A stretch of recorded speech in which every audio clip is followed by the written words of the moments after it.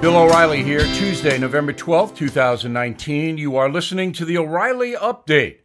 Here's what's happening across our nation. Congressman Adam Schiff blocks testimony from the whistleblower. Congresswoman Tulsi Gabbard demands an apology from Hillary Clinton. Top general confirms hundreds of U.S. troops will stay in Syria. Many Americans say they just can't afford to travel this holiday season. A new study shows students support limiting free speech. Also ahead, my interaction with President Trump on Veterans Day. But first, Congressman Adam Schiff blocking any testimony from the Ukraine whistleblower at the center of President Trump's impeachment inquiry, saying the release of additional information would be redundant and unnecessary.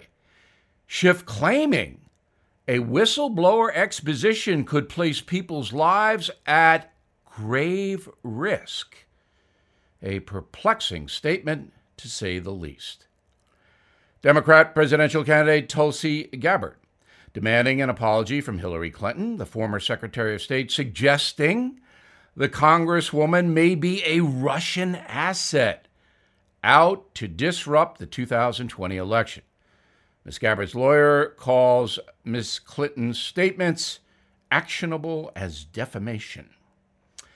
The Pentagon confirming about 600 American troops will likely remain in Syria for years, saying the soldiers are essential in stopping ISIS fighters from regrouping. You'll remember President Trump announced a gradual drawdown of U.S. military last month in Syria, saying it was time to bring the troops home. That caused an uproar in the media. Despite the growing economy, a new study says 33 million Americans are not able to afford a vacation this winter. Hardest hit segment of the population, millennials, citing student loans, low savings, high housing costs. According to the survey, 40% of Americans are willing to take on debt in order to visit their loved ones for the holidays. A disturbing report out of the UK says half of British students support limiting freedom of speech for those holding a different point of view. The study confirms young Britons feel stunned by their peers and refuse to comment on topics like Donald Trump and Brexit. In a moment, I saw the president yesterday. I'll fill you in on it next.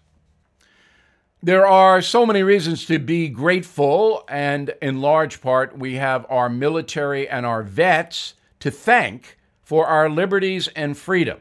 So here is a message about National Wreaths Across America Day. It's coming up Saturday, December 14th. You can join in the mission to remember our fallen heroes, honor those who currently serve, and teach younger generations the value of freedom. A $15 donation to Wreaths Across America sponsors a fresh handmade balsam fir wreath from Maine with a single red bow.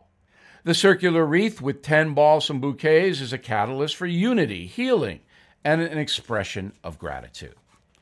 What started at Arlington National Cemetery has now grown to ceremonies at more than 1,700 other participating locations across the country and overseas.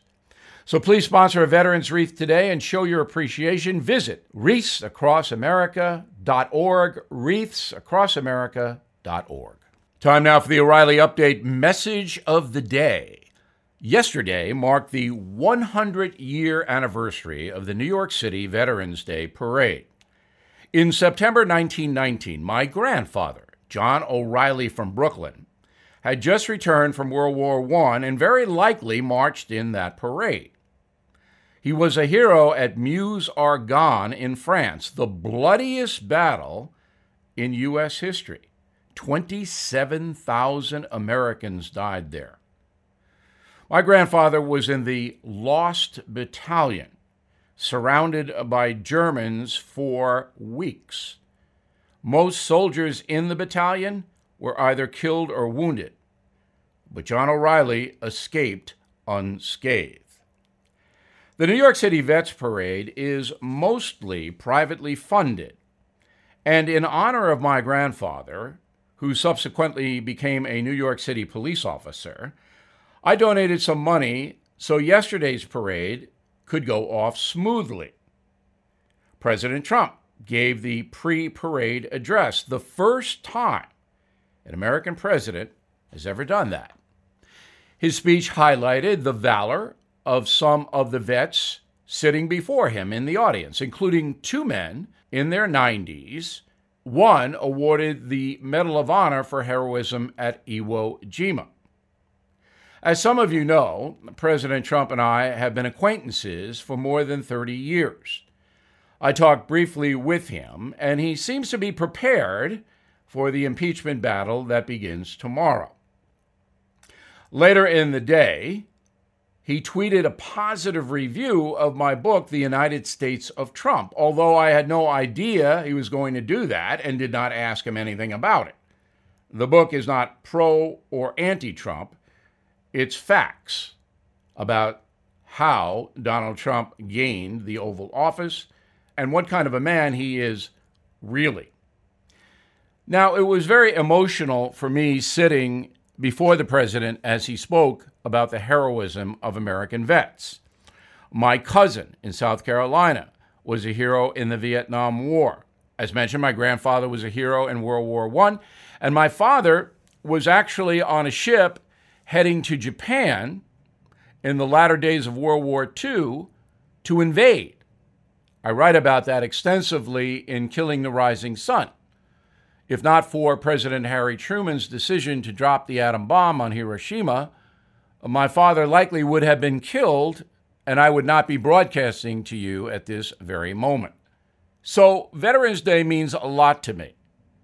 I myself did not serve in the military, but have seen 4 wars up close and personal, and have visited our troops all over the world, including the Iraq and Afghanistan theaters.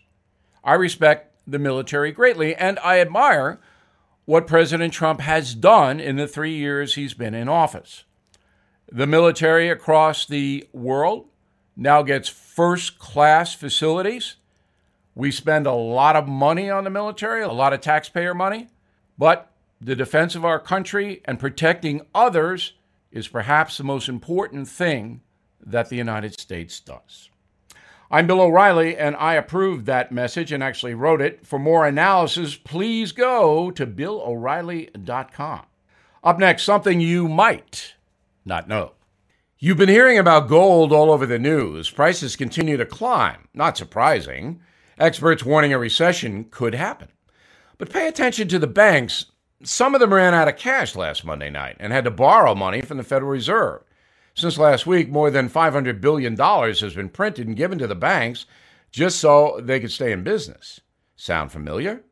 Remember in 2008 when the Fed had to bail out the banks? Well, it's happening again. Americans are looking for stability, and many are turning to gold and precious metals as a way to protect their savings and retirements. That's why I recommend that you contact American Hartford Gold Group now to learn more. To get you started, American Hartford Gold Group will gift you a free silver coin. No purchase necessary. All you have to do is call them. 877-444-GOLD. That's 877-444-GOLD. So please give them a call today to claim your free coin. Available for a limited time only. 877-444-4653. Now the O'Reilly Update brings you something you might not know. According to a U.S. News and World Report, there are 600 billionaires currently living in the USA, more than any other country in the world. We also have the most millionaires, including Bernie Sanders and Elizabeth Warren. However, those candidates and many Democrats routinely vilify wealthy Americans, saying they don't pay their fair share, cheating the tax system, or they simply aren't patriotic enough to shell out money to alleviate poverty. Recent polls show many Americans are supporting Senator Warren's ultra-wealth tax, which confiscates assets of the wealthy. Bernie Sanders supports that program as well. But the proposal has its skeptics, including billionaire philanthropist Bill Gates. an American whose fortune is currently valued at $108 billion.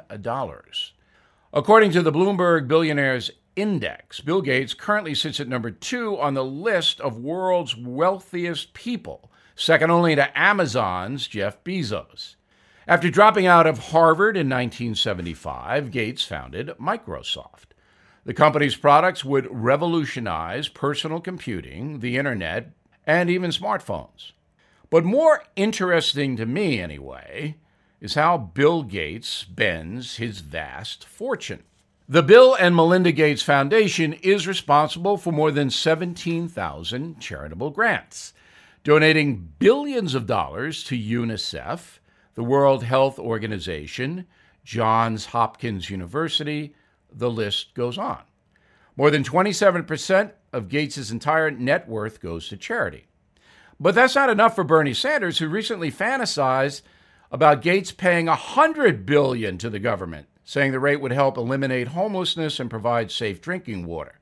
He even said Gates would still have $7 billion left over after the government confiscates his assets. Certainly a thought to cheer communists everywhere. Gates himself says the radical proposals would, quote, kill innovation. He is right. And we'll be right back. Bill O'Reilly here with an important message. If you're a listener to this program, you may know how much I love dogs. Today, let's talk about something I care about very much. There are thousands of abandoned animals in the USA, and these animals need your help. This is why I have partnered up with Delta Rescue, the largest no-kill, care-for-life animal sanctuary in the world. Delta Animal Sanctuary is a one-of-a-kind rescue operation because they care for the animals for life. They're staffed by specially trained attendants who look after the animals, providing them with water, treats, toys, and affection. For more information on Delta's tax-saving estate planning vehicles, please go to the website deltarescue.org/bill. It lays out all you need to know about growing your estate through tax savings, which can help you build the size of your estate while letting your compassion for animals live well on into the future. Donate online today at deltarescue.org/bill. That's deltarescue.org/bill. Thank you for listening to the O'Reilly Update. I am Bill O'Reilly. No spin, just facts, and always looking out for you.